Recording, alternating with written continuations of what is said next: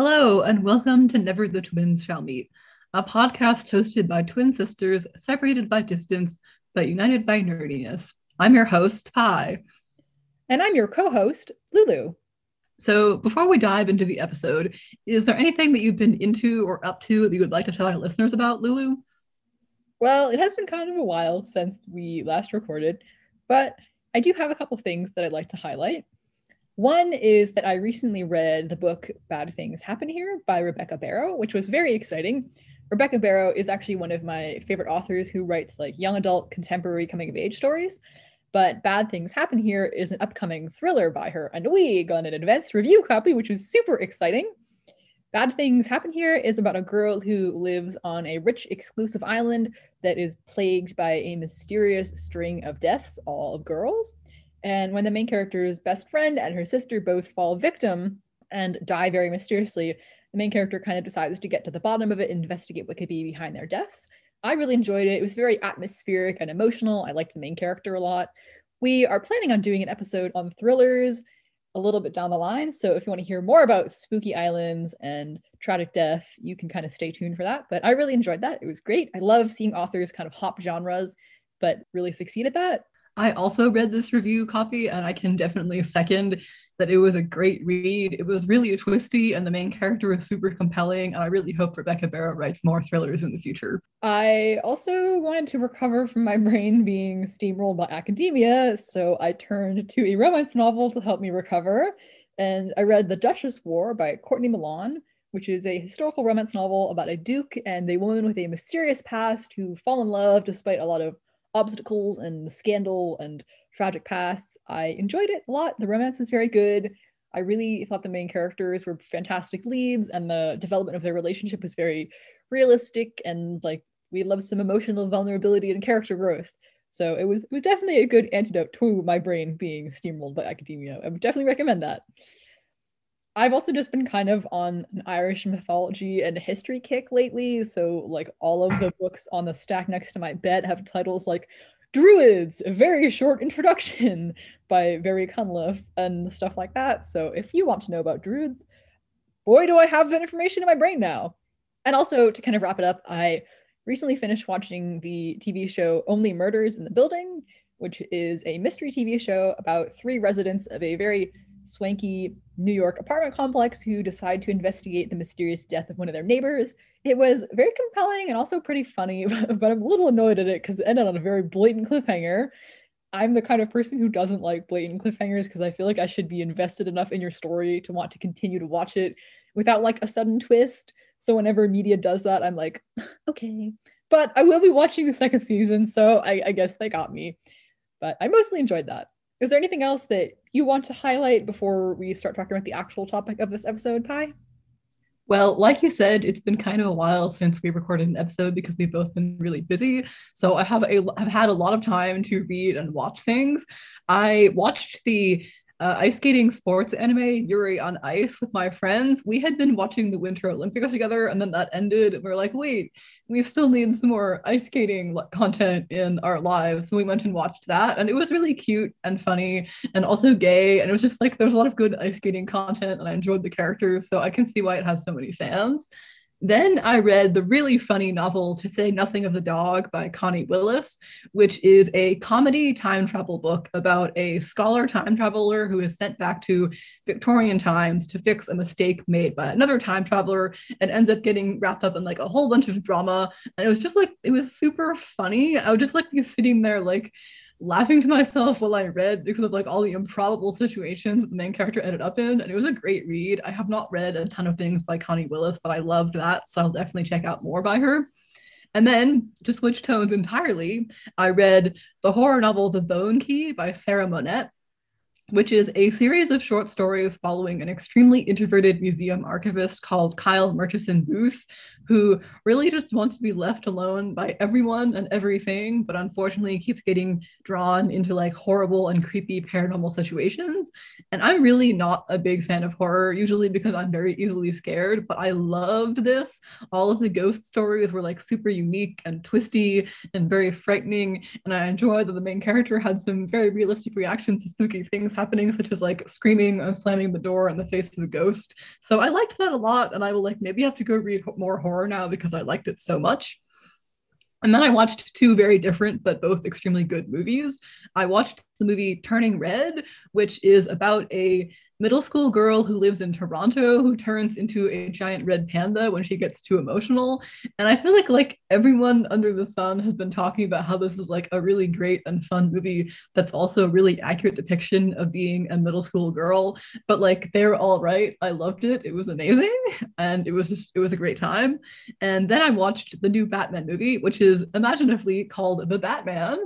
And I'm not usually a big fan of like dark and gritty, like noir superhero movies because I feel like they can often be kind of one note. But I really liked this one. The cast was really good. The cinematography was great. Like the plot kept me glued to my seat. So like I guess I am in fact a Batman fan now. Like I guess I am. This is just what I am now.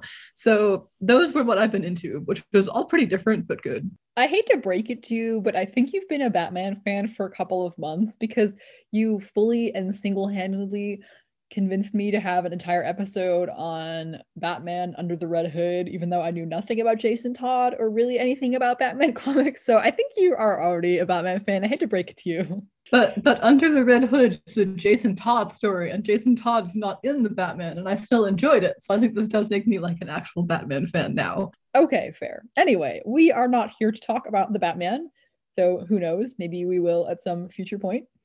We are actually here to talk about Arcane, which is an animated Netflix show based on the video game League of Legends. Full disclosure, we actually recorded this episode once before, but our audio hated us. And because we would like our listeners to actually be able to understand what we were saying, we are re-recording this episode, so fingers crossed it turns out okay the second time. So, like I said, Arcane is based on the video game League of Legends. Neither of us knew a darn thing about League of Legends before watching this show, but we sure did watch all of Arcane and enjoy it, mostly. So I kept hearing things about this show for several months before I actually watched it. And at first I wasn't really that interested in seeing it because I'm not a huge video game person and I know absolutely nothing about League of Legends. Like everything that I know about League of Legends, I learned only because I watched the show. But eventually I saw so many people being like, this is really good. You can watch it without having understood the video game at all. I decided to give it a try. So I watched episode 1 and I was like, this is pretty promising. And then I watched episode 2 and I was like, wow, okay, we're really going somewhere. This is pretty compelling. And then I watched episode 3 and I was like, I am never thinking about any other piece of media ever again. So that's just kind of how it went for me. I have also had a pretty successful track record with watching shows based off of video games that I've never played because I watched and enjoyed Castlevania. So I did figure I'd eventually give this a go. And I'm glad that I did because it kind of consumed my entire brain while I was watching it and then for several weeks afterwards. I think I remember you texting me around the time you watched episode 2. It feels like I'm standing on a cliff high above a sea of obsession and I'm about to dive in head first. So that's the kind of feeling you were have while watching this TV show. That does sound like something I would have texted you while I was watching that, yeah. Arcane is technically a prequel to the video game, I think, but that's pretty much all I know about it. So we're not really going to talk about Arcane as an adaptation of League of Legends much in this episode, just because neither of us really know anything about League of Legends. We're going to focus more on the story and characters and world as kind of a standalone TV show, because that's how we both understand it as a piece of media.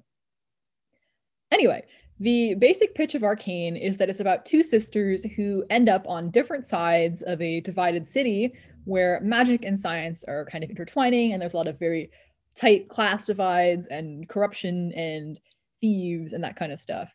I personally think this show is great because it caters to both of us, in that for Pi, there are nerds behaving badly, which is an entire category of character that we will maybe discuss further. And for me, there are cool women fighting things. And then for both of us, there's very twisty and interesting and often tragic familial dynamics that are really driving this show. I feel like that about sums it up, yeah. We're also going to be talking about the whole season of TV, so spoilers will definitely abound. If you would like to pause this episode and watch all of Arcane, you can do that, or you can keep listening and hear all of our thoughts on a TV show you never watched. So I feel like we should probably do like a general rundown of both the plot and the characters before getting too in depth, because there is kind of a lot going on in this show. Yeah, that's a good idea. The show consists of three episode arcs, and it's set in Piltover slash Zaun, two sections of a city that is so divided that it might as well be two entirely different cities. And in the upper levels of Piltover, citizens live a life of progress and privilege and freedom. But in the lower levels of Zaun, citizens live a life of poverty and illness and crime. And in the very first arc of the show, we're introduced to a pair of sisters called Vi and Powder. Powder later grows up to go by the name Jinx, but we'll call her Powder for this time. And they live in Zaun and are the adopted daughters of a very powerful crime lord Vander, who keeps order in the Undercity, which is what they largely call Zaun in this TV show. Right away, I thought this was a really interesting setup for some characters because, unlike a lot of pieces of media about people who are raised by a crime lord, Vander is actually a really good father who largely wants what is best for Vi, Powder, Zaun, and its people, which I thought was a kind of interesting and unique change from the usual setup.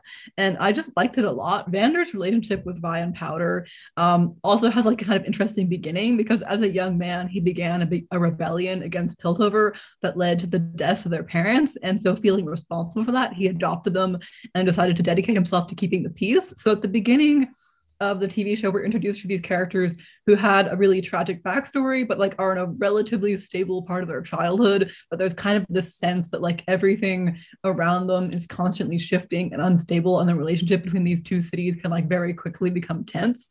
So it's like I don't know. I just find it interesting because Vander is like he is a genuinely good father, but there's also so much going on in the world that he can't protect them from. And kind of the plot of the show is like the reality of the city, like kind of crashing down on Vi and Powder.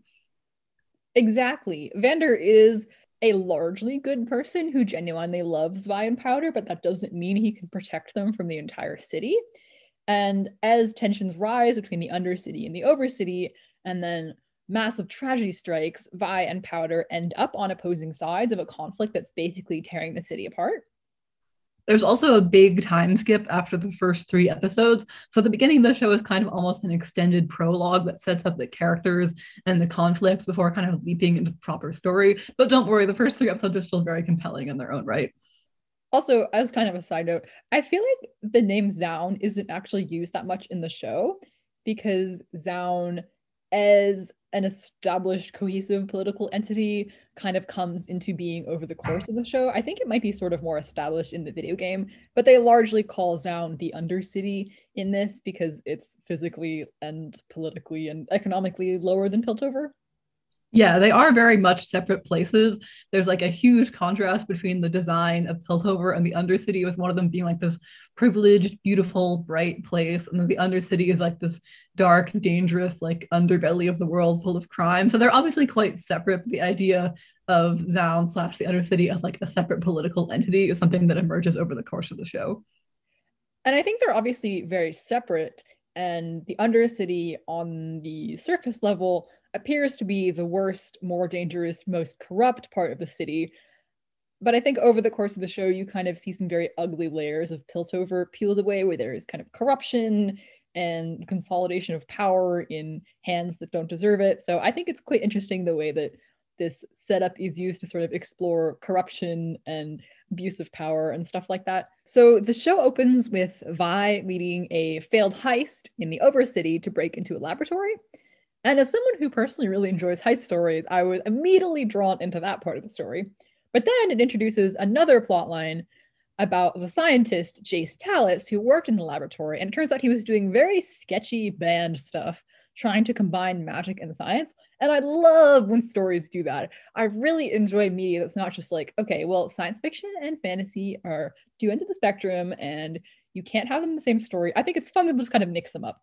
So I was on board as soon as that part was really introduced. And Arcane is a very city-wide story because there is storylines and characters that you follow from like the ruling council of Piltover to the slums of Zaun, but they're all largely drawn together by the pair of sisters you're introduced to in the first two episodes because they end up in very different parts of the city doing very different things.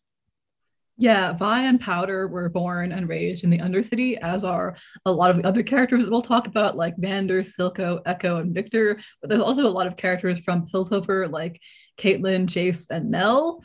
Basically, it's about the oppression of the lower classes and class warfare and all that fun stuff, but it's also about the combination of magic and technology, and also has one of the best tragic narratives that I've ever encountered in fiction. I think what made this TV show really stick in my brain the way that it did is how amazingly well done the tragic narrative arc of the characters is, especially Vine Powder, but also shout out to Victor. Sometimes when I'm reading a book or watching a TV show, I can tell that the characters are being made to do certain things in order to fit the overall narrative arc the author has planned, not necessarily because it's something they could actually do.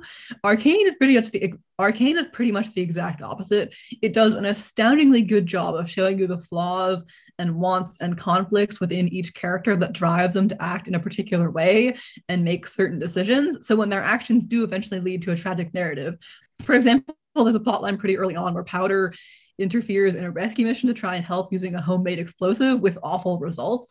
And it feels like a very natural, understandable progression of these characters. So you're kind of just like left screaming, no, how could things have turned out this way? While also knowing there's like no other way things could have gone because of who these characters are.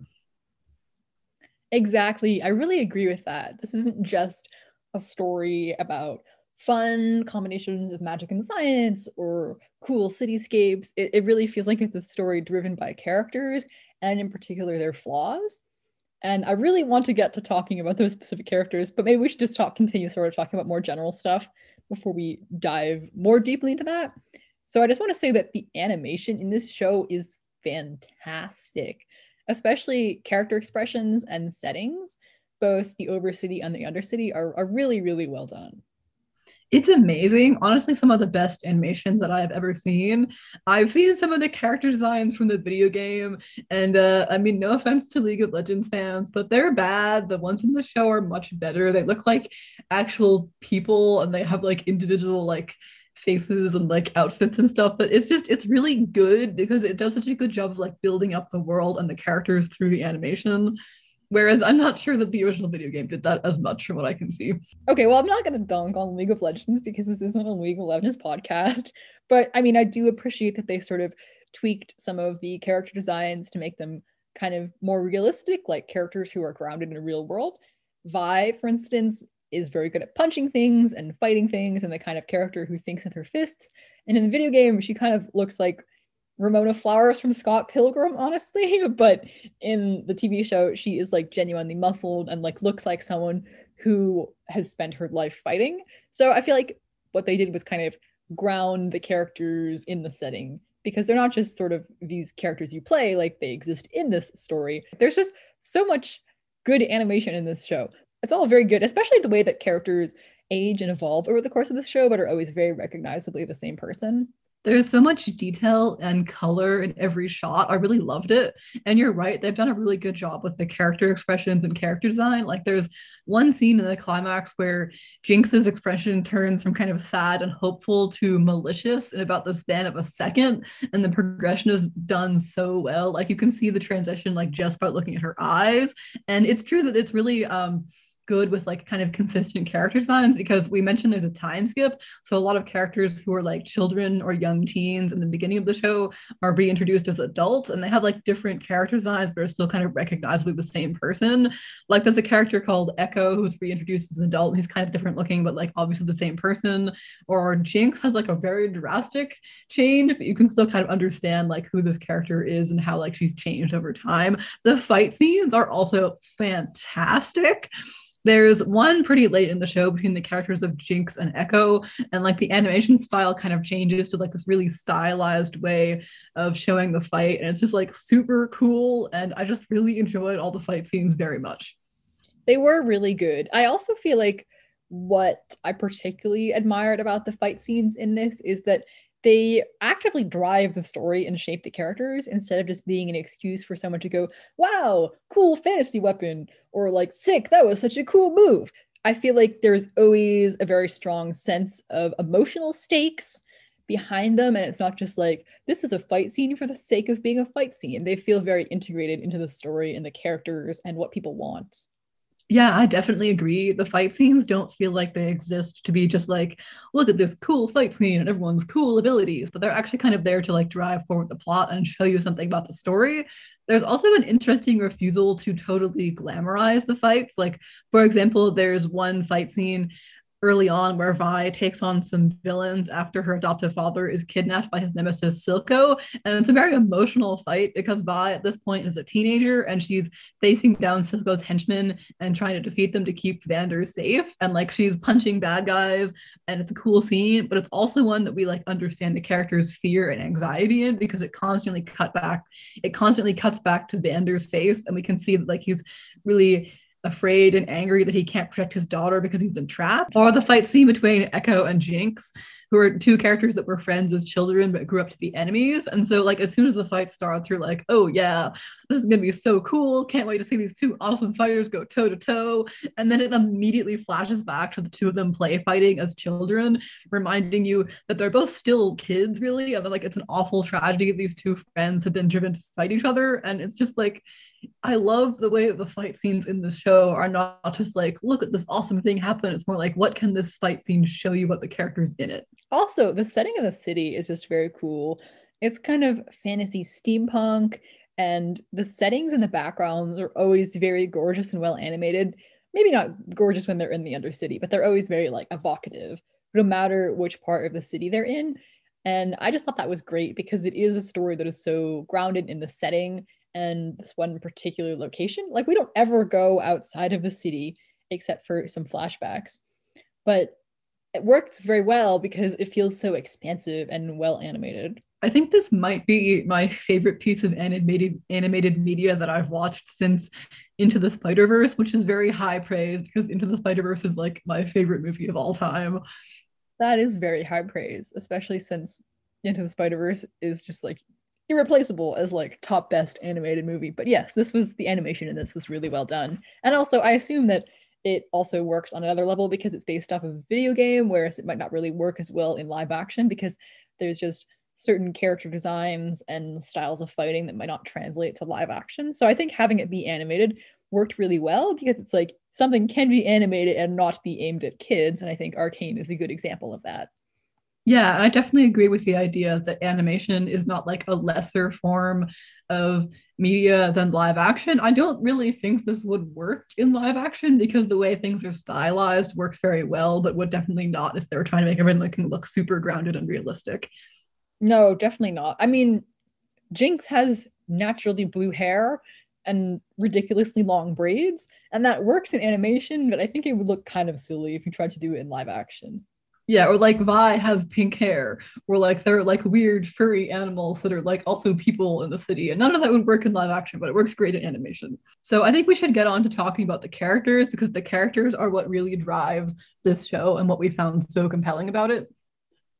Like you said, this show is extremely driven by characters and their relationships, often in very tragic and destructive ways that feel, I would say, both inevitable but also emotionally devastating.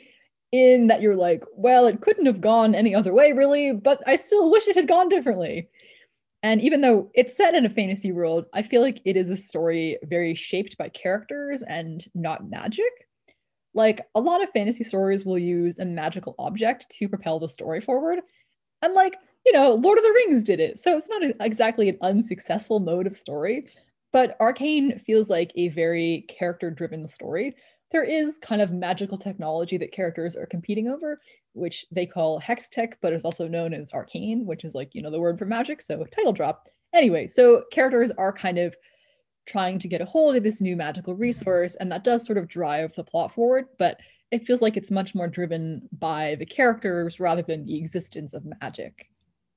Yeah, exactly. It doesn't feel like the entire plot is shaped by this magical object. It's shaped by like the characters' reactions to it, which is very enjoyable. And it's also, like you said, it's so tragic because you really want the character arcs and the decisions to go a different way, but they also feel so natural in the decisions the characters do make. It's like a line of dominoes, like you push one thing and then like suddenly everything is heading towards this conclusion and there's really no other way that it could have gone.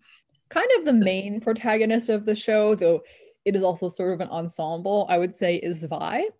And like we said, she's a very punchy girl. She has pink hair. She is Powder slash Jinx's older sister, and they were raised by Vander after their parents were killed by Piltover enforcers during a rebellion. Pie's second note here is that she is definitely a lesbian. That is true, but maybe we should get into that more after we discuss her love interest. Yes, I do think that there is no other way to explain Vi's interactions with the character of Caitlin. Otherwise, Caitlin is like this upper class Piltover woman who becomes an enforcer and is like kind of naive, but teams up with Vi to try to solve some mysteries. And like, I just think their relationship has a lot of romantic tension in it. Like at one point, Vi explicitly calls Caitlin hot, and they just like generally have kind of like this romantic tension that I think is kind of like you watch the characters interact and you're like, so like they're into each other, right? Like there's no other way to explain this scene and like how it's going. It kind of feels like it's like speed running enemies to lovers because Caitlin is from the upper levels of Piltover and Vi is from the Undercity, and they clash at first, even though they're working on a common cause, and then they come to find common ground. And like it's a very enjoyable character dynamic, but it also definitely feels like these are two characters who are like into each other. Oh, I mean, I definitely agree. I think we might see that explored more in season 2 after things happen and they've interacted. But yes, I definitely agree. There isn't really a ton of romance in this show, and oftentimes things drive characters apart when they could have been together. But yeah, I definitely do think that there was something between Kate and Vi, but maybe we should save that for a little bit later. Yeah, so there are a lot of extremely intelligent characters in this show, but Vi's reaction to most situations that she's in is, can I punch this? Which honestly is valid of her. I like that she's just like this really punchy, like direct character who has like goals and is going to accomplish them. I also find her guilt over failing and abandoning her sister at the end of Act 1 to be really compelling. It's kind of the motivation that drives her throughout Acts 2 and 3, that during a moment of like grief and anger, she left her sister and then was forcibly separated, and she kind of feels like she has abandoned Powder and needs to like make it up to her and find her way back to her sister. And I really liked that this show was so driven by a sister relationship, because I feel like, no offense, a lot of media is very romance centric, and I do enjoy romance, but also sometimes you want media that is focused around a different kind of relationship. So I really liked that this was a show where familial relationships play a really big role, and they're also complicated familial relationships.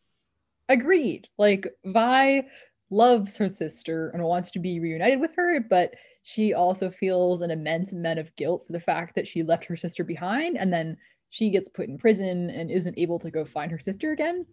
And I just feel like family relationships are a really good basis for shaping characters and motivating them, because it's the kind of thing where even if these characters have a complicated or not positive relationship, it's always going to be something that sort of affected their growth and motivations.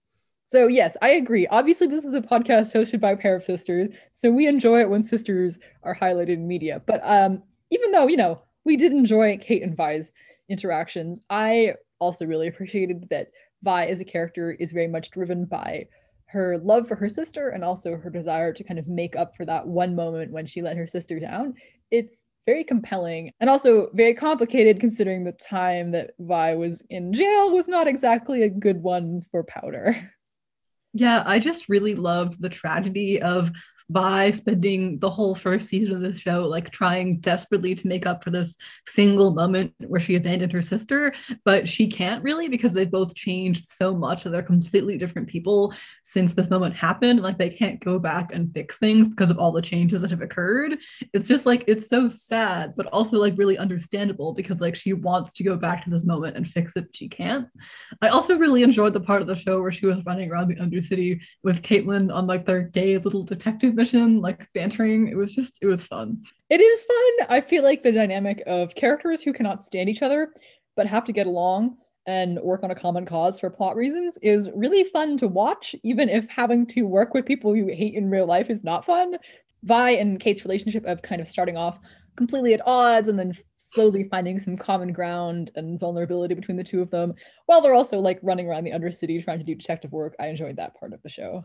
Unrelated, but I feel like this show implies that characters can have naturally pink or blue hair, because Jinx and Caitlin both have blue hair and Vi has pink hair, and her hair is still pink even after being in prison for years. And I assume that they would not be giving her hair dye there. I don't know if this is like an established part of the League of Legends lore, but it was a little bit funny. I think it must be something from the video games that's just not explained here, because Well, I think this show did a good job of being accessible to people who have never played League of Legends.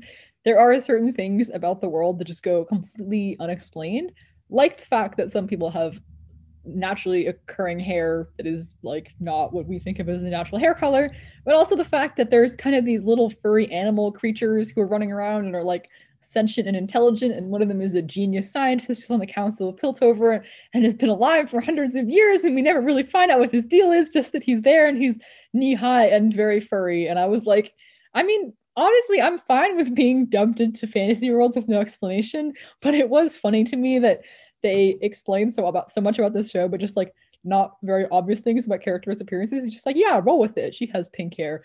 Roll with it. He is a small, furry animal creature. Yeah, so Vi's whole thing is that she abandons her sister and then is captured and put in prison because being a member of the Undercity sucks. And after she gets out, she really just wants to find her sister and kind of atone for having abandoned her. But her sister has changed a lot during the time that she's in prison, and that leads to some problems.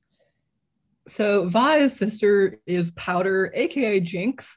And to be clear, Powder is the name that she goes by as a kid when she's being raised by Vander. And after Vi abandons her, or so she thinks, like she was actually put in prison, she is then taken in by Vander's nemesis, a crime lord called Silco, and she starts going by the name Jinx instead. I feel like probably I feel like Jinx is one of the most fascinating characters on the show, to me at least, simply because of the huge shift that her character goes through from Act 1 to Act 2 and 3. Agreed. She goes through a lot on this show, and most of it is really bad. She starts off as this really innocent little kid who tags along with Vi's gang and always seems to accidentally cause problems for them despite trying to help, and is like very constantly trying to prove herself to both her sister and Vander's other adopted kids and her adopted father. But yeah, things do not go well for the nice child, which is unfortunate. She's also an inventor, although none of her inventions, specifically these bombs that she makes, ever seem to work. And so, kind of the inciting incident that like drives Vi and Powder apart is that at the end of Act 1, Vander is kidnapped by his nemesis Silco, that he has a very complicated history with that we'll get into later. But so he is kidnapped, and Vi and her adoptive siblings Milo and Clagger go to rescue Vander, and they strictly tell Powder that she is not allowed to come along because she's too young and she doesn't have experience with this kind of thing, and she's just like always kind of messes up their plans. We see earlier on that she does kind of ruin the heist that they're planning. So Powder is explicitly told not to follow them, but she like can't hack being left behind. She wants to prove herself and be useful, like she wants to be one of the older kids. And so she tries to help using one of her bombs, which she has altered with material that she stole from Jace Talus's lab earlier. And she causes an explosion so huge that she kills Vander, Milo, and Clagger. And it's a really well done tragedy because if she had not interfered in this rescue mission, they probably all would have lived and gotten away. But she thought she was helping and she just made everything worse. And so, like, this inciting incident of her accidentally killing 3 people is what leads to Vi temporarily abandoning her sister out of anger and grief, although she later regrets it. And Powder, who is like really traumatized and upset and is convinced that like everyone who ever loved her in the world has either died or left her, latches on to Silco. Like literally, he is about to stab her, and then she just like throws herself at him and starts crying, and then he hugs her. It's kind of wild.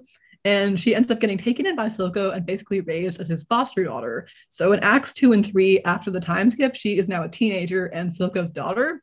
And she's very haunted by the deaths that she's caused and Vi's abandonment, but unfortunately has really bad coping mechanisms such as building large guns and killing people and developing an extremely dark sense of humor.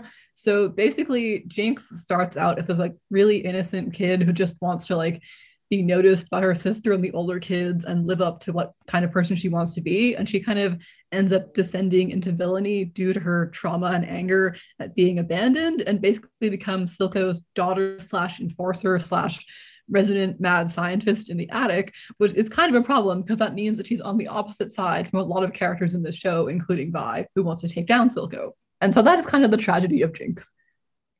You obviously have a lot of thoughts on Jinx, which is fair because I think if anyone in this show really significantly changes over the course of it, it's definitely Jinx, because she starts out as this very innocent little kid who just wants to help and then turns into someone who has blood on her hands and doesn't really know how to help and only really knows how to cause bad things. And it's sad to watch a character go from that over the course of the show. But it also, like you said, feels very inevitable because she is driven by the fact that she just really wants to prove herself. And that ultimately ends up causing the tragedy that leads to the deaths of almost everyone in her family and her sister leaving her. So it's very tragic, but it's very well done because you're like, well, yes, of course she blames herself for this. Of course she would descend into a really dark place because she tried to help once and it cost her everything. So yeah, it's a sad character arc, but a very tragic and interesting one. One of the other characters, I guess we should sort of keep going down through the list of them.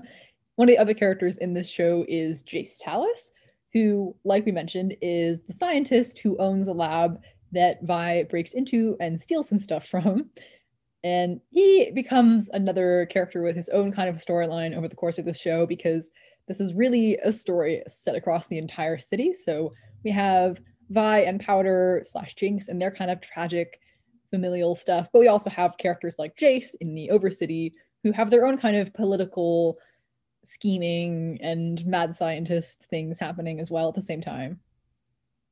So Jace is a university student from a rich family, but after his life was saved as a child by magic, he's kind of become fascinated with the intersection between science and magic, specifically using science to generate magic, which is kind of forbidden in Piltover because in the past, magic, aka arcane, has caused a lot of problems and deaths and tragedy. And so this is one of the things you are not supposed to do, but he's just like so fascinated by the idea of it that he can't help himself.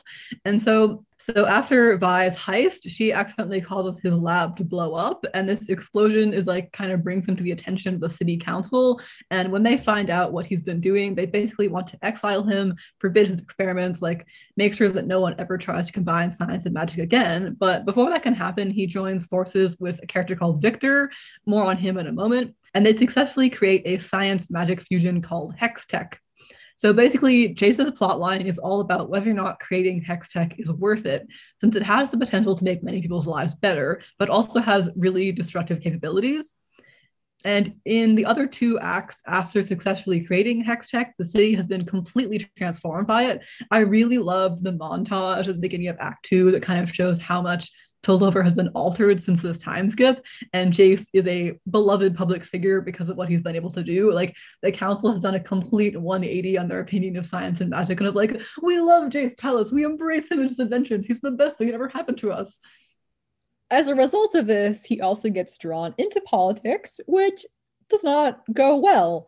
My take on Jace Tallis and his storyline in Arcane Season 1 is that just because a man has a nice jaw and can deliver a speech well does not mean he is actually a born politician.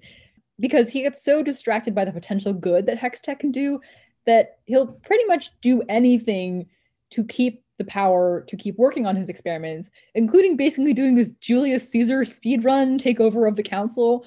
So he literally goes from, a university student who's about to be exiled to the council towards becoming kind of single-handedly in charge of the council, all because he really just wants to keep working on his science experiments and is kind of willing to plow his way through the established authorial system of Piltover and like basically become single-handedly a leader of everything just so he can continue his own experiments. He really went from I don't think I'm suited to politics towards taking over the entire council of Piltover in a week, which it's pretty wild. I'm really intrigued to see where his character spotline will go in the future because I think he easily could have been a villain, but it doesn't really seem like he's going that way. Like he genuinely only wants to use hex tech to help people's lives, and his conflict is that like he kind of refuses to understand the destructive capabilities or like why other people have wanted to slow down his inventions or not try certain parts of the magic science combination. So like he's just really fixated on this idea of using hex tech to do good, but in the process of doing this he does some bad things. So like it's kind of interesting to see whether or not he'll keep doing that or if he'll like realize the path he's on might lead somewhere dangerous. I just find this like intersection of science and magic super interesting, as well as the way that the characters respond to it, because there are some people who are really afraid of hex tech and some people like Jace who are so fixated on the good that it can do that they completely ignore the harm. Exactly. He's so focused on possible applications of hex tech that he then kind of ignores the ramifications or what it takes to continue his experiments. So he is an interesting character. I think this show is very good at having characters who do not neatly fit into good or bad. Like Jace does some pretty extreme things over the course of the show, and I would say he goes to some pretty dark places, but on the same kind of time, he also is just doing it because he wants to help people and is always somewhat aware that he doesn't really want this power to corrupt him, but also he's not so good at controlling what everyone else does. Which probably leads us to the next character pretty well, which is Victor. So Victor is our other resident mad scientist and lab partner of Jace. I am rather fond of him, and I think he only deserves good things, but unfortunately, he is not going to get them. Can I just say, he is so predictably your type of character. There is this one specific archetype of character that Pi really enjoys, which I call nerd behaving badly, which is a character who is intelligent, maybe kind of well spoken, very intellectual, who also has like this inner ability to go kind of bonkers and off the wall and become really violent. I would say another example of that type of character is Percy DiRollo from Critical Role, who seems like a very stuffy, buttoned up aristocrat until he suddenly has become possessed by a revenge seeking smoke demon. And Victor is kind of a similar character in that he is a scientist, but also goes to some rather dark places over the course of this show. I think you pretty much managed to articulate why I enjoy the nerds behaving badly archetype. I would say that Jinx definitely also fits in that because she uses all of her like vast scientific ability to create bombs, which is bad. Jinx don't do that. But anyway, so back to Victor. Unlike Jace, Victor is from the Undercity and has therefore had to struggle a lot in order to get into the position that he has in his life because people in Piltover are like pretty biased against Undercity people. Even Jace, there's a bit where he's like, oh, we can't trust people from the Undercity. And Victor's like, I'm from the Undercity. And Jace is like, oh, yeah, right. So basically, Victor, it's his breakthrough that allows Hextech to finally function. But he basically prefers to remain in the lab doing more experiments rather than giving speeches or being involved in politics, which honestly, big mood and like considering how this is going for Jay is probably a good idea. I also think it's kind of fun that Victor has kind of an Eastern European accent because I am very tired of fantasy shows where everyone is just like British all the time. I did enjoy the range of accents in this show as well, because Piltover slash Zaun is kind of this big melting pot, cultural hub, trading port city. It really makes sense to have characters from a variety of cultural and linguistic backgrounds. So, like you said, Victor seems to maybe be like Russian or otherwise Eastern European. Jace, I think, is Latino. Other characters are like British or Australian or Iranian. And I just enjoyed that. I know a lot of the actors had their native accents, which I think is just like kind of more interesting and helps distinguish them and kind of establish that this is a city where a lot of people come from different places. I don't think Victor's actor is using his natural accent, but like a good number of other characters are. And I just sort of liked the variety of that. Unfortunately, as Victor learns over the course of the show, his childhood in the Undercity has severely affected his health, and he has a terminal illness that will kill him sooner rather than later. And so he turns to Hextech and technology in order to try to find some way to either transform or heal himself, which, as you can expect, leads to some interesting places. My personal pro tip from watching this TV show is that if your magic science experiment starts feeding on blood, it's time to give that a rest, actually. I feel like, unlike Chase, it's very possible that Victor is going to become a villain in later seasons. I think he's definitely being set up in a way where that could go, but I also definitely understand his motivation of not wanting to die. So, he might be evil, but it's coming from an understandable place. He's going to become a robot, I think, or like that's what I've heard people talking about in the video game. It's a little unclear exactly where he's headed in the show, but he's definitely willing to use Hex Tech to do some extreme stuff in order to try to heal himself. I also thought that the TV show explores some interesting stuff about class divides in his character due to him being someone from the Undercity who lives in Piltover. And like he's had to work very hard to get where he is and get an education. But before he met Jace, he said that he was probably only going to be relegated to being a lab assistant and like never actually doing his own experiments. So he's a character who's like worked really hard and has managed to achieve a place for himself in life, only like his childhood in the Undercity has kind of come back to haunt him in the form of his chronic illness. So like Victor might be he might become evil, but I think it's understandable why he would do that because his motivation of not wanting to die and using hex tech in various ways to try to stop that from happening is like very clearly spelled out throughout the show. He's interesting to me because he's somewhat different from the usual mad scientist character I feel like you might usually encounter. Like, one obvious example is Victor Frankenstein. They are both mad scientists and they're both named Victor, but I think Victor with a K from Arcane is kind of different from your usual mad scientist archetype because he is kind of awkward and obsessed with his work. Like, he basically sleeps in the lab and he like is obsessed with kind of bringing forth the dream of Hextech, but he does this because he's deeply compassionate and he's driven by a desire to help the people of the Undercity instead of just like, evil science. Like, he's doing this because he's compassionate and wants to help people because he understands what it's like to live a life in the Undercity and suffer because of it and like not be able to escape the long-term health effects. And I think like Jace, he's a good example of characters not exactly being easily sortable into good or evil, because certainly Victor goes to some extreme places over the course of this show in terms of his experiments, one of which has like an actual genuine casualty, but not all of it's intentional, and he comes from a place of wanting to do good. So I don't know. He might become a villain, but I really don't want him to because I feel like he's much more interesting in this gray space of someone who cares, but because he's one of the few people who cares, kind of feels like he has to go to such extremes to make his dream come true.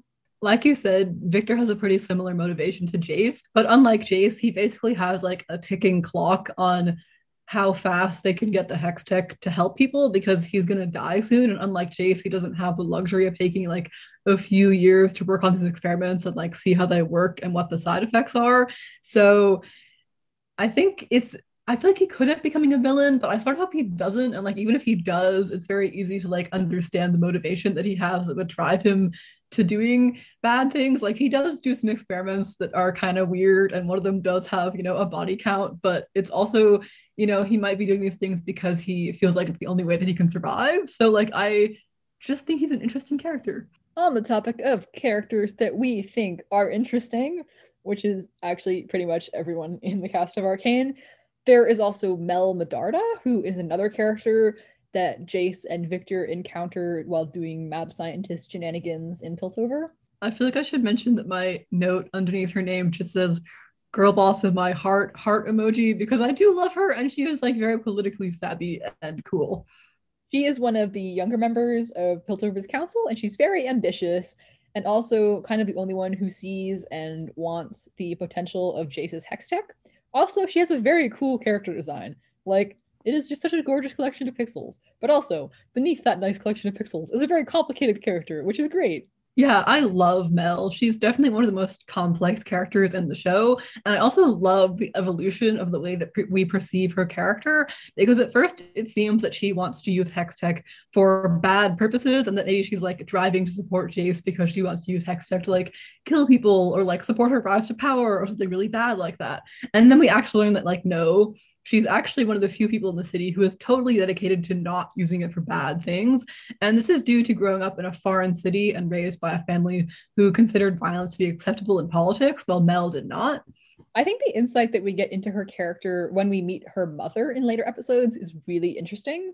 Because at first, when you meet Mel, you might think that she's a pretty ruthless politician because she knows the lay of the land. She's not afraid to kind of say it like it is to Jace and help him on his rise to power.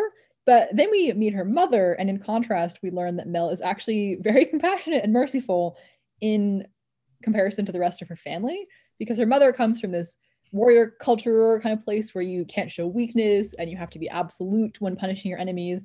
And Mel is like, no, actually, I want mercy. I want to be a good person, and I don't want to use harsh methods, even if I'm dealing with bad things.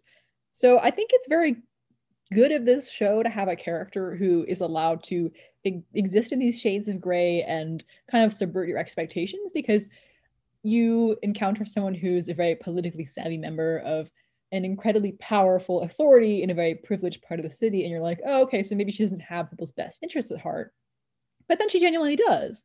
And I'm just very curious to see where she goes in future seasons, because I think that she has some very strict principles, but she is also very aware of the reality of the world around her. I really enjoyed the way that the show kind of peels back the layers of Mel to reveal the principles that guide her and the past that shaped her into the person that she is. Because when you first meet her, it does seem like she's kind of like a potentially evil or at least dangerous politician lady, and then we eventually learn that she actually does have these like really strong moral principles and that she is very dedicated to not using hex tech for bad purposes. And I really loved the way that this show kind of explores gray characters, and Mel is definitely an awesome example of that.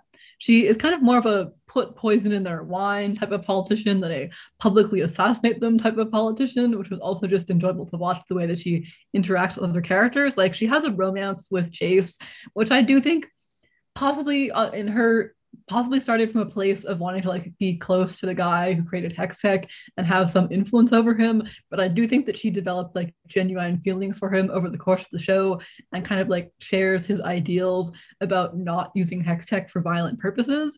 And I love crafty politician women. Okay, she's so cool.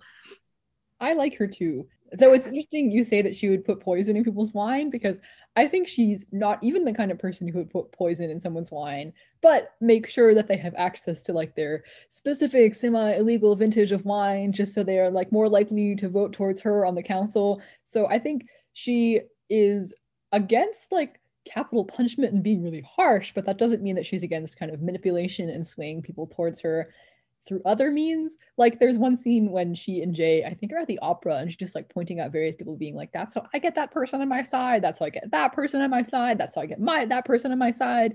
And that's how I like sort of pull the string secretly. So she might not be someone who wants to resort to violence or like very harshly punishing people who are against her. She's much more of a sneaky person. She reminds me a bit of Max from Black Sails, actually. Actually, now that you're right, there's definitely some similarities between those two. I'm really interested to see where Mel will go in future seasons. Fingers crossed she'll be in future seasons. And I think that she can have a really interesting plot line about defending Hex Tech, but also keeping people from using it for bad purposes. So, like, I hope we'll get that story with her.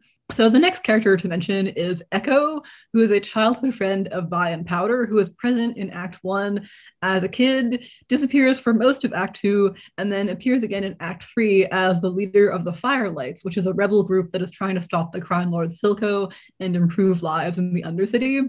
I respect Echo because he is literally the only character in this show who took his childhood trauma and was like, I am going to use this to build a better world so that this never happens to anyone else. And I'm not going to use like dubious magical technology to do it. I'm just going to like create community. I'm also a big fan of masked vigilantes causing problems for bad guys. I think that's fun. Also, he has the coolest, but also the most emotionally wrenching fight scene with Jinx. It's great.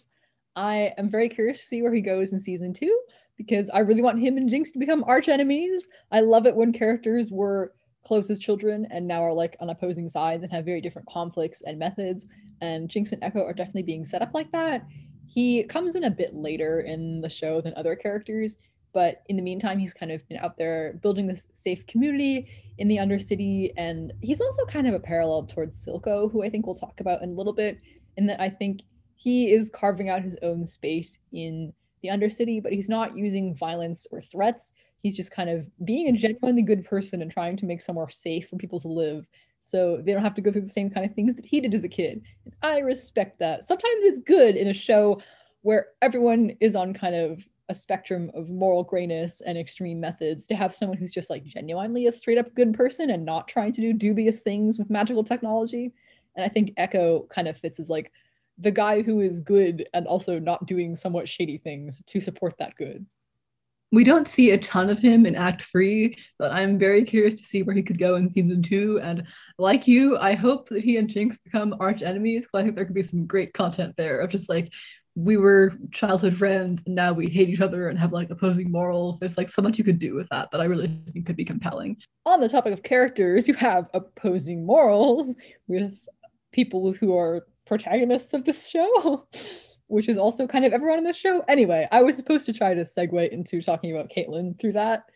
So Caitlin is an enforcer, which is basically like a police officer or detective from the upper levels of Piltover. She is from a very privileged family, but has kind of chosen to seek out this more hands-on work to kind of keep peace in the city instead of just marrying well or being a politician. I think that she and Vi have a lot of romantic tension, but also they are very politically at odds because Caitlin is literally a part of the ruling class and specifically the enforcer group that has kind of oppressed Vi's community and led to the death of her parents, which is kind of like a right person, wrong time, and also wrong job kind of romantic interaction. I really want Caitlin to quit her job in corrupt law enforcement and become a vigilante in season 2. If Renee Montoya from DC Comics can do it, I think Caitlin can do it too.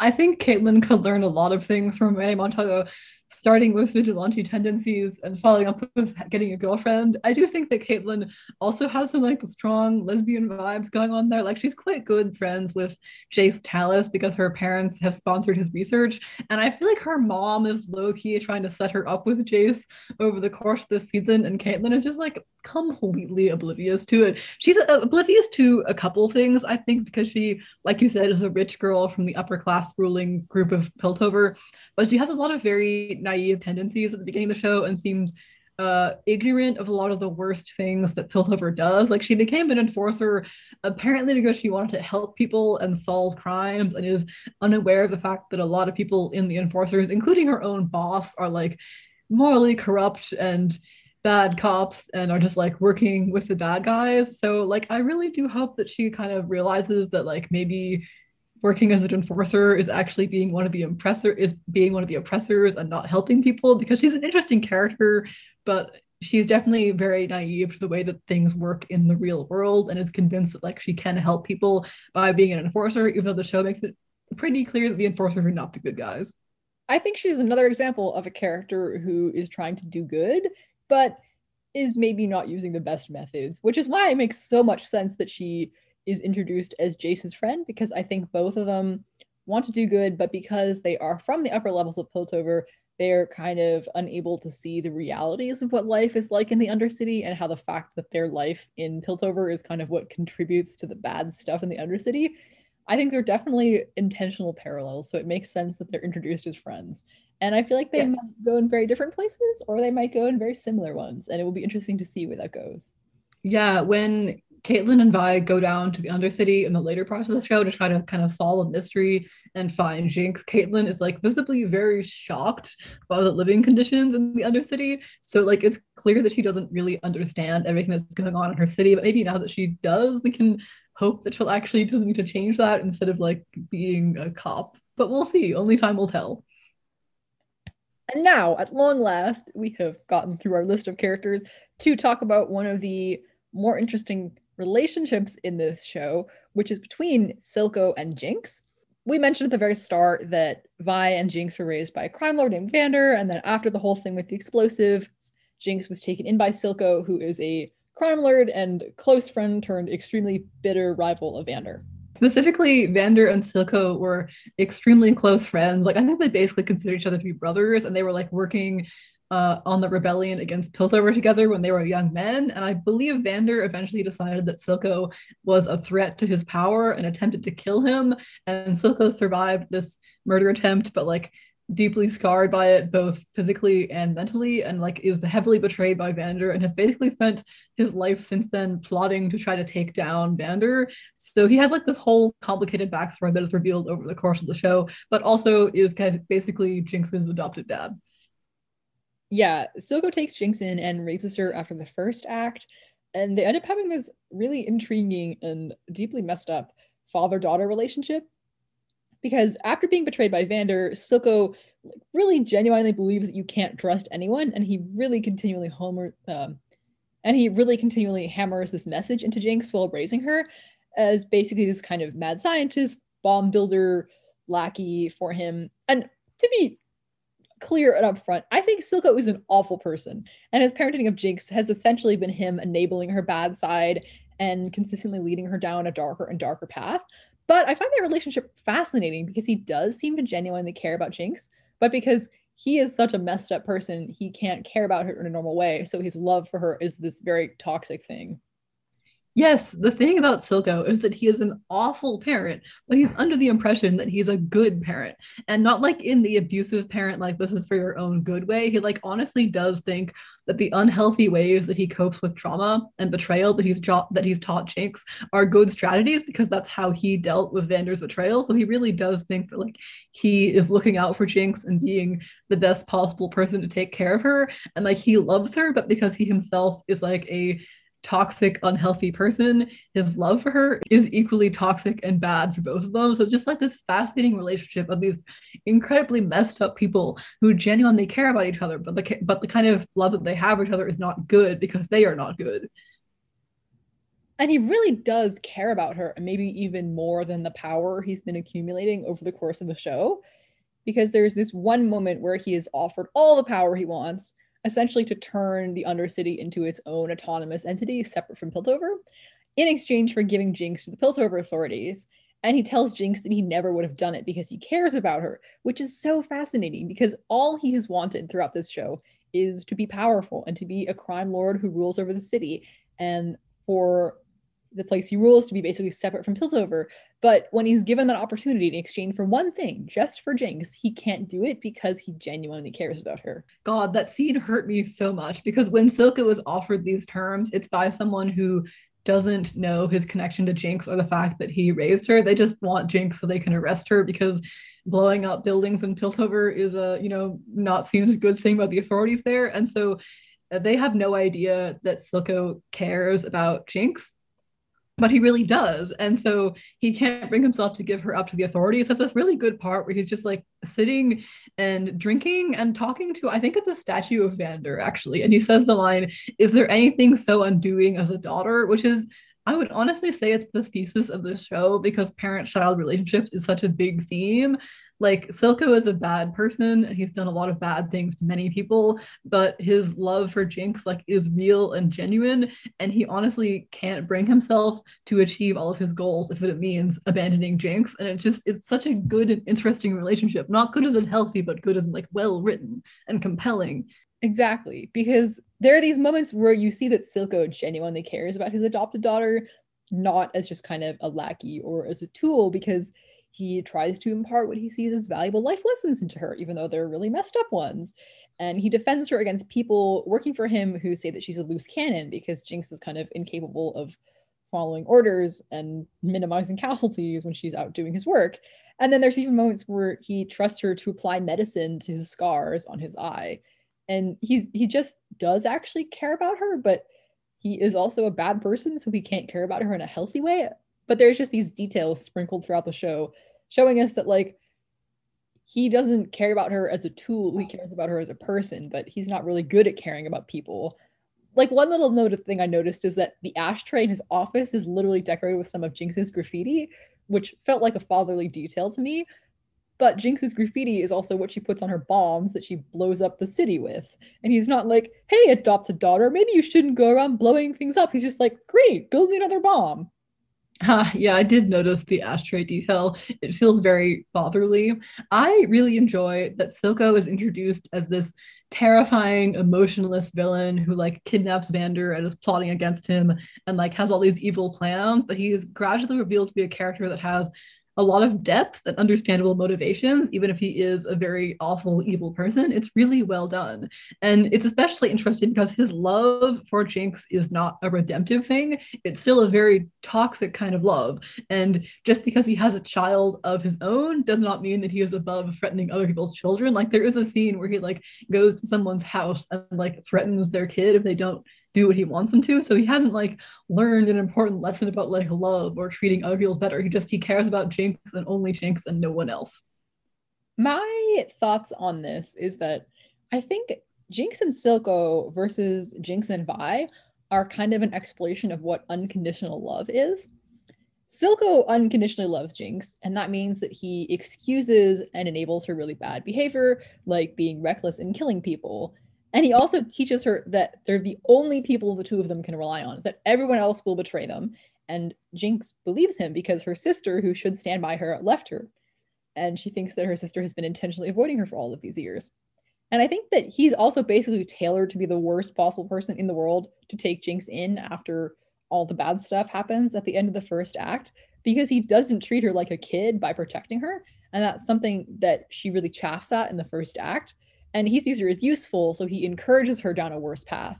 And so, as a result of being raised by Silco for some formative years, I think Jinx then grows up with this idea that unconditional love and familial love means, first of all, that the person who loves you loves only you, and also is completely uncritical of you rather than wanting you to be the best version of yourself and improve yourself. And when Jinx and Vi meet after the time skip, Vi doesn't meet those requirements because she also cares about Kate. And Jinx is kind of jealous about that because she's like, wait, okay, first of all, she's an enforcer. And second of all, you love an enforcer and you don't care about just me. And also, Vi wants Jinx to stop killing people and become a better person. And I think Jinx is like, okay, well, Silco loves me and only me, and Silco lets me do whatever I want, whereas you have other important relationships in your life and you want me to change my behavior and improve myself. So therefore, you don't really love me. But I think it's because Silco has taught her this incredibly messed up idea of what it means to unconditionally love a family member. And it's just fascinatingly terrible because it's like they're two very terrible puzzle pieces that slotted together to create a very awful, unfortunate relationship. But like it's a very interesting one that is kind of at the heart of Jinx's growth throughout the show. That was such an articulate analysis of those characters. I don't know what else I have to say. I will say, by the end of the first season of this show, Silco is dead. So I don't think that we'll be seeing him in future seasons, but I think his relationship with Jinx will still have a lot of impact on her going forward because she was raised by him for, as you said, several formative years. And she also is the one who kills him entirely by accident. We'll get into this a little bit later, but like that's the kind of thing that I think would have a really big impact on Jinx. I did not see his death coming at all. It was incredibly shocking at first. And I was like, whoa, what do you mean Silco's dead? I can't believe this happened. And then I sat down and kind of thought about it. And I realized that it's really actually kind of inevitable that Jinx would end up hurting Silco at some point because the coping mechanisms that he taught her involved having to hurt other people. And so it's basically inevitable that at some point she would hurt him. So it's this like incredibly shocking moment where Jinx has like this PTSD flashback because she is really haunted by the deaths that she caused and like frequently has PTSD flashbacks for this. And she kind of lashes out against Silco in this moment of remembering her past trauma and accidentally kills him. And it's an incredibly shocking and like distressing moment, but it's also something that we've seen her do before. We've seen her like accidentally hurt people because she is suddenly remembering something awful that happened to her in the past. And so like the fact that this happens to Silco is like not that surprising if you consider the kind of person that he's raised her to be. It's just like it's such an interestingly toxic relationship in that he taught her to be the person that eventually kills him. And there's so much going on there. I think we'll actually talk about the actual death scene a little bit more in depth later, but it's just like there's so much going on there. It's all so rich and interesting to talk about. It feels very much like a continuation of the stuff you were talking about earlier about how all of the tragic stuff that happens in this show feels very inevitable because it is kind of inevitable that Jinx would turn on Silco because Silco is the one who enabled her to become Jinx in the first place. And he's turned her into a weapon, but she's also a complete loose cannon. And at some point, she's going to hurt him. So, yeah, it was like shocking for her to kill him. But also, once you think about it, you're like, no, it really couldn't have gone any other way. On the kind of more critical note, one thing where I think this show really falters is the portrayal of disability. And this is related to Jinx and Silco as characters, which is why I wanted to kind of segue into that after talking about their relationship. Because when Silco first came onto the screen and he had a lot of really visible facial scarring, which we learn is kind of left over from Vander's attempt to kill him years ago, I was kind of like, this might not be great because villains with facial differences is really an existing trope in visual media. Like some examples I could think of are the first Wonder Woman movie has Dr. Poison, who wears a mask because she's like very scarred underneath it. A lot of James Bond movies have villains with some kind of facial difference. Phantom of the Opera. It's kind of like a thing in media, and it's not great because it's stigmatizing for real people with facial differences, whether it's something you're born with or something that you acquire, like a scar. And the thing is, in this show, it's also kind of a larger trend beyond Silco. And it became really clear to me when we're introduced to the other members of Silco's inner circle that this show maybe has somewhat of a problem. Because Silco has scars all over one side of his face, and something is up with one of his eyes, not exactly sure what. But then his secondary enforcer, Savika, has a prosthetic arm. And then there's this crime lord named Finn who has a prosthetic jaw, and another crime lord named Rennie who has a prosthetic nose. And they're all antagonists. And it's hard not to see that and be like, are we kind of using disability as a visual language to indicate that you're a bad person? Especially because Jinx is also very clearly mentally ill. I think if we were to use real world terms, I would maybe hazard a guess that she has something like PTSD or psychosis or schizophrenia, because she has these very traumatic flashbacks to the past, but also has these kind of visual and auditory hallucinations. And I've heard that her portrayal in this show is more nuanced than in the video games, because it's more about how Jinx's trauma turned her into this person, not just like, whoa, she's so weird and crazy. But it's still a bit of a trope, especially because she often lashes out and hurts people because of these flashbacks. And then there's Victor, who is a more sympathetic character and is also disabled, in that he walks with a limp and he uses a crutch and back brace, and also has this terminal illness that is slowly killing him. But he's also apparently a villain in the video game, so that might be another disabled villain character. And it's true that there are certainly morally ambiguous or evil characters in the show who are not disabled. Like, I would say a lot of characters in Piltover are kind of morally gray to some degree, and also Caitlin's boss is engaging in police corruption. But I think when most or all of the disabled characters in a piece of media lean towards the villainous side of things, especially when they're like, they have something very noticeable about their disability, that might be kind of noticeable in a negative way. And I think within the show, the explanation is supposed to be that life in Zaun is really tough and can lead to characters acquiring disabilities, because Victor's terminal illness is directly and explicitly linked to the conditions he grew up in the Undercity. But I think it's kind of notable that some of the more heroic characters from the lower city, like Echo and Vi, are not disabled in the same way. So the implication just kind of ends up being that the disabled characters are the morally ambiguous or evil characters. And it was just kind of a trend I was picking up by the end of the show that I thought was not great, because I've seen it echoed in other pieces of media and like read critical pieces being like, this isn't a great trend because it's stigmatizing. And I think it would be cool if future seasons of this show had more nuanced portrayals of disability. I still like many aspects of the show, and I'm not really able to actually definitively give an analysis of their portrayal of disability, because it's not something that I have a personal background in. And I think it is okay to enjoy things that have some problems. But I also didn't really want to sweep this issue under the carpet or unreservedly praise this show, because when the scene of Silco meeting with his other crime lords happened, I was like, this kind of seems like it's falling into a negative trope that I've heard about, and this is a very blatant, obvious example of that trope. I very much agree with everything that you were saying. I do think that the show does have somewhat of a problem with disability representation. And like, to be clear, I love Arcane.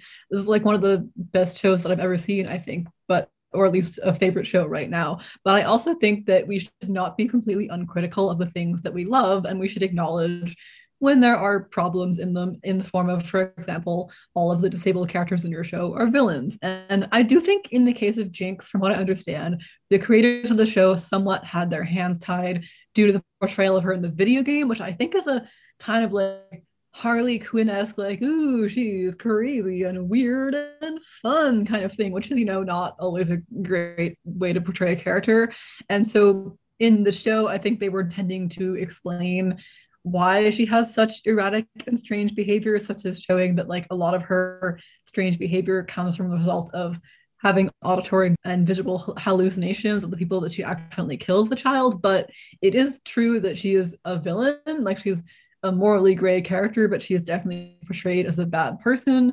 And she also works for Silco, who is a visibly scarred character. So like there is kind of this problem that like if you're trying to show that life in the Undercity is like dangerous and unsafe for people by showing that there is a high percentage of disabled people in the Undercity, then you might want to actually show good characters who are disabled. Like if the intention is to show how much more dangerous their way of life is, then all these characters who are disabled shouldn't have been villains.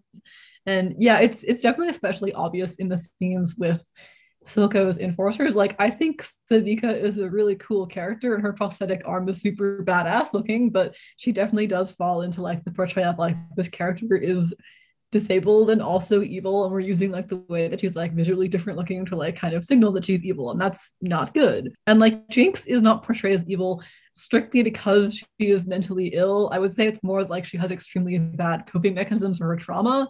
And I have encountered media where someone's like, this character is mad and that means they're evil. And that's always just very gross. But it is definitely something that I think should be discussed and not ignored because I do love this show, but like that doesn't mean that I can't be critical of stuff in it. I mean, it's also something they could improve on in future seasons. I don't know if they're planning on adding other characters because I don't know if the cast of characters in the first season is like everyone from the video games or if they've added any original characters or stuff like that. But it could be possible to like balance the scales a little bit more by having a character from the Undercity who is not a power hungry, ruthless villain and has some kind of visible disability like a missing nose or facial scarring. So, like, I think the show just fell into this trope that already exists, but because it is part of a larger trend, I just wanted to point it out as something that I personally think they could improve on. And I very much do think they could improve on if they wanted to, because a lot of characters in this show are existing creations from the League of Legends video game, but not all of them are. Silco is apparently a completely original character, and he's like a compelling and fascinating and well-written character who is very integral to the plot of the show, despite not existing and never being mentioned in the video game. So like if they want to include more original characters, they very much can do that going forward. Also, I just wanted to repeat again that this is something that I think, but I am not really an expert on disability. I'm not someone who deals with that, especially something more visible like the characters in this show have. So it's totally possible there are people out there who completely disagree with me and have life experiences that are more representative of the characters in this show. Like if you're out there and you're like, I relate to Victor and I love his portrayal and I'm not worried about him becoming a bad person, that's great. Good for you. I just wanted to put a disclaimer there that this isn't me speaking from a personal position. It's more of just like I have noticed this thing in other pieces of media that other people have talked about as being negative. So maybe I'll like link an article to that or something in the show notes. Yeah, I think we both thought this was just something that would be worthwhile to mention because it was a trend that we had noticed appearing in other pieces of media that also appeared in this one. But like, there are lots of people out there. Everyone has different opinions on things. Like, that doesn't necessarily mean that we're like completely 100% right about what we're saying. It's just some thoughts that we had on the show. I think now that we have been coherent, we should be more incoherent and talk about the ending. And by talk, I just mean kind of scream because I'm so worried about what the second season of this show is going to be like after that ending. I am so worried. I am also in emotional agony. It has been like several weeks since I finished watching the show, and I'm still in like deep emotional agony over it. Like it just like lives in the back of my brain that like the ending of the show actually happened and I had to watch it and deal with it. A lot happened. It's so much. It's so wild. I think it speaks to how strongly character driven this show is. That the climax of the end of the first season is not like a big battle or anything. It's actually Vi and Jinx having a conversation while Vi tries to convince Jinx to become her sister again. And like we said, like the sibling relationship is kind of the core of the show. And I think this is really illustrated through the climax. Character relationships are once again valued over punchy battles, and I kind of love it. So the climax of the show is that Vi and Jinx have this conversation where Vi like tries to convince Jinx to, you know, stop being a bad person and like be her sister again and apologizes for abandoning her. And Jinx is like very upset about this and like refuses to believe that Vi actually cares about her because of Lulu's very astute observation about what Jinx thinks unconditional love is. Jinx thinks that unconditional love is Silco saying, you are perfect, you don't need to change, as opposed to Vi being like, I love you, but I don't recognize the kind of person that you've become. And so Jinx refuses to become her sister, refuses to change, and accidentally kills Silco due to a traumatic flashback that happens like at that exact moment in a scene that deeply hurt me. And so Vi and Jinx have become like impossibly distant from each other and can like never reconcile. And then she also kills Silco, and it's so sad because she does really genuinely care about Silco, and it's another moment of Jinx accidentally killing someone that she really does care about. And I think the last thing that Silco says to her is like, you're perfect, I never would have given you to them, which is so much, many things to think about. I am being incoherent right now, but I think I'm allowed to because we were coherent for the last few hours. And so I mentioned at the start of this episode that I don't like it when media ends on a cliffhanger, but what I mean by that is that I don't like it when people kind of cheaply throw a curveball of another storyline at you to make you go, oh, I wonder what's going to happen now that the first thing has been wrapped up. The cliffhanger of Arcane feels very much like it is a continuation of everything that has happened in the show previously. And you're like, yeah, well, of course this is all going to happen because we've seen Silco and Jinx's incredibly toxic relationship. We've seen Jinx descending into this place of villainy. We've seen Jinx and Vi kind of fail to return to what they once were. So it's not just like things have resolved, but now, surprise, here's a hint of something else to come that you're dying to find out about. It really feels much more like things cannot be resolved easily. Instead, they're going to end in tragedy. But exactly how they're going to end is kind of what remains to be seen. So it didn't annoy me, even though I can be quite annoyed by cliffhangers. Yeah, so specifically the cliffhanger ending of this first season of Arcane is that after Jinx accidentally kills Silco and fails to reconcile with Vi, and everything is terrible in all these character relationships and everything is tragic, she then proceeds to go blow up the council chamber of Piltover literally as they are drawing up the treaty to give down its independence. And so, like, this is what Silco has worked for the entire season. He just wants the Undercity to be independent and also to rule it, but like also independence. And so it's at the exact moment that things are maybe going to start going right for the Undercity and that they'll no longer be like oppressed by Piltover, that Jinx just like walks up and blows up the entire council chamber with like a giant magically enhanced gun, and then it ends like just like that. Like the explosion does not even properly happen. Like we do not know who lives or dies. We just know that like this is the thing that she just did and it's going to have consequences but we don't even know what they'll be. It is so much. I think you can generally predict who might survive the explosion by who appears in the video game, which is set after the events of the show, but like we still don't really know because it is kind of a prequel to the show, but they've also put their own spin on it and added their own characters and own backstory. And also, I don't know anything about League of Legends, so I can't really figure out how they would get from point A to point B because I don't really know what point B is. Actually, while I was sitting here watching the season finale of this, it reminded me of the TV show Black Sails a lot, which we mentioned earlier because we compared Mel to Max from Black Sails, who is one of my favorite characters on TV. But Black Sails is a TV show that is technically a prequel to the novel Treasure Island, but also incorporates like real history from the golden age of piracy in the Caribbean and also their own characters. And Black Sails also has this kind of inevitable sense of tragedy and is very character driven because all of it has to get to this point of leading up to the events of Treasure Island. And we know that certain things have to happen, but not exactly how. And I kind of imagine this is like watching Black Sails as it was airing instead of watching all 4 seasons after the show was done and being like, you've got to get somewhere, but I don't know how you're going to get there. And I think it's going to hurt along the way.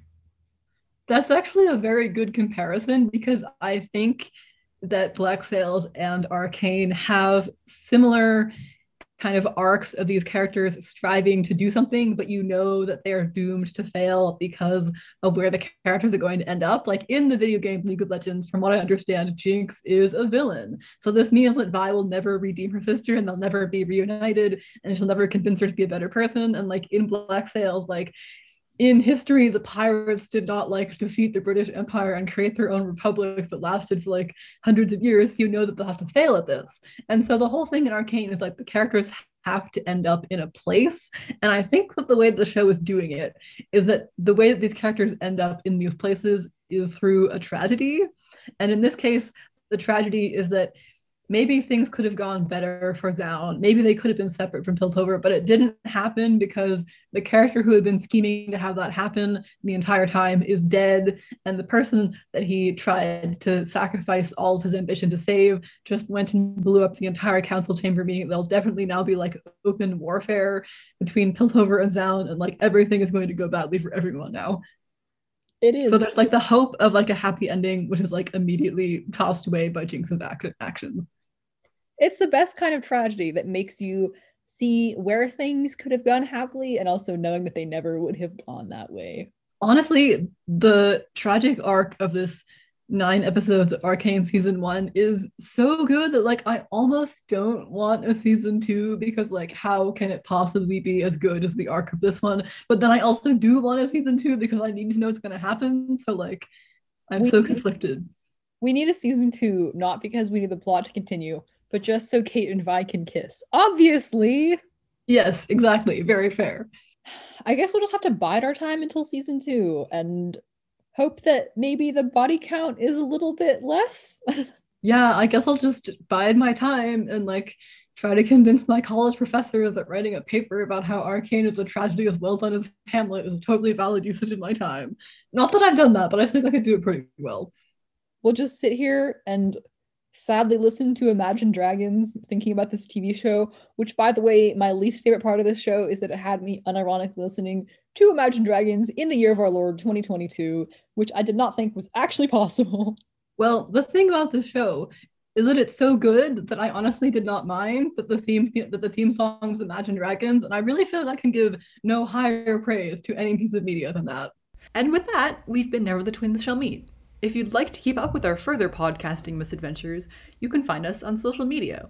We have a website, neverthetwinsshallmeet.com, and we're also on Twitter at NeverTwinsCast, Tumblr at neverthetwinsshallmeet.tumblr.com, and Instagram at neverthetwinsshallmeet.